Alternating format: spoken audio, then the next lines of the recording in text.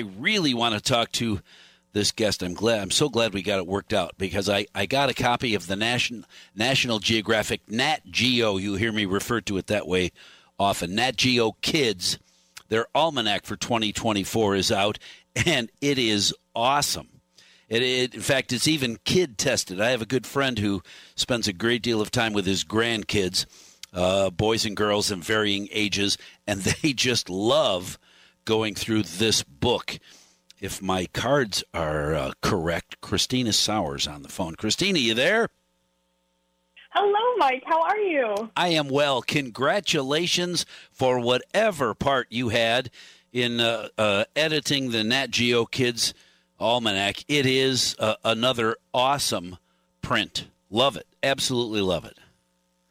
Oh, well, thank you so much. We're so excited to get it out there in the world. It's been a huge team effort, and honestly, it is stunning. Just like you said, it's so engaging, lots of fun sections. Kids are going to love it this summer and this upcoming fall. Well, and what's interesting to me, or one of the interesting things to me, is there is, I guess I never compared it page to page, but this big, fat, thick almanac has all different information than the Nat Geo Kids Almanac from 2023. You don't repeat anything, or if you do, very little things are repeated, so it's all new kind of fun facts. Oh, we have several sections where we keep them pretty same. Things like what kind of rocks are there? You know, igneous, metamorphous, sedimentary, those don't really change over time. But the things that are really relevant to kids, especially that first chapter, it's called Your World 2024. We like to talk about what's going on in kids' worlds in this upcoming year, whether it's animals or the Olympics. And then we even update things like the Explorer section and exploration. We have this awesome challenge that we ask kids to do. And in fact, if you do it and you win, you can actually show up in next year's Almanac 2025. Oh, wow. Right? Isn't it a great interactive tool? Absolutely. And also add a new bonus section. This year it's called Laugh Out Loud, or LOL, as we like to call it. And it's all the funny jokes, comics, anything that'll make you laugh while you're sitting by the pool or in your bedroom reading. Well, and that makes every kid, because let's face it, if you're only, 9, 10, 11 years old, all kinds of crazy stuff make you laugh out loud. Oh, it's so true. And a lot of it's animal themed, too. We have some great, critter chats, as if what happens if a critter got access to social media. So it's really funny to watch the interactions on the page. Sorry, I'm just reading some of them. The first one I read I didn't get. Solid, liquid, gas, they all matter. Never trust atoms. They make up everything. Little one-liners. I just love that. Say what? Laugh out louds. Well, and you're correct. What can you say?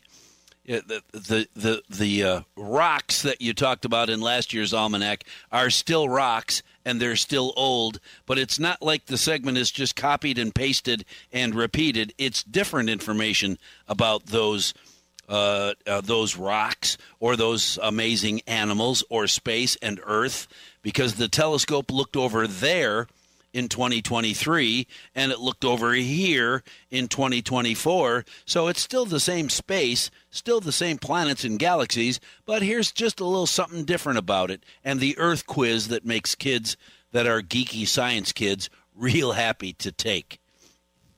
Oh, absolutely. And probably my favorite section is the Amazing Animals chapter. And there we talk about dinosaurs and how they're named. But every year you're going to find newly discovered dinosaurs in there, which isn't it crazy? We're still finding new dinosaurs and identifying them. It is. So this year we have some really fun ones. We have the pictures that go along with it because you can kind of see what they are. And you're probably one of the first people who knows the name and the traits of this dinosaur when you get your hands on this book. That's cool. I have not had a chance to look at the insects chapter in Amazing Animals, but I did see the other day in a different social media post that National Geographic's photograph of the year were two, I don't want to call them bugs because maybe they're not bugs, two bugs standing on a thread of some sort, a string, and they look like they're holding hands and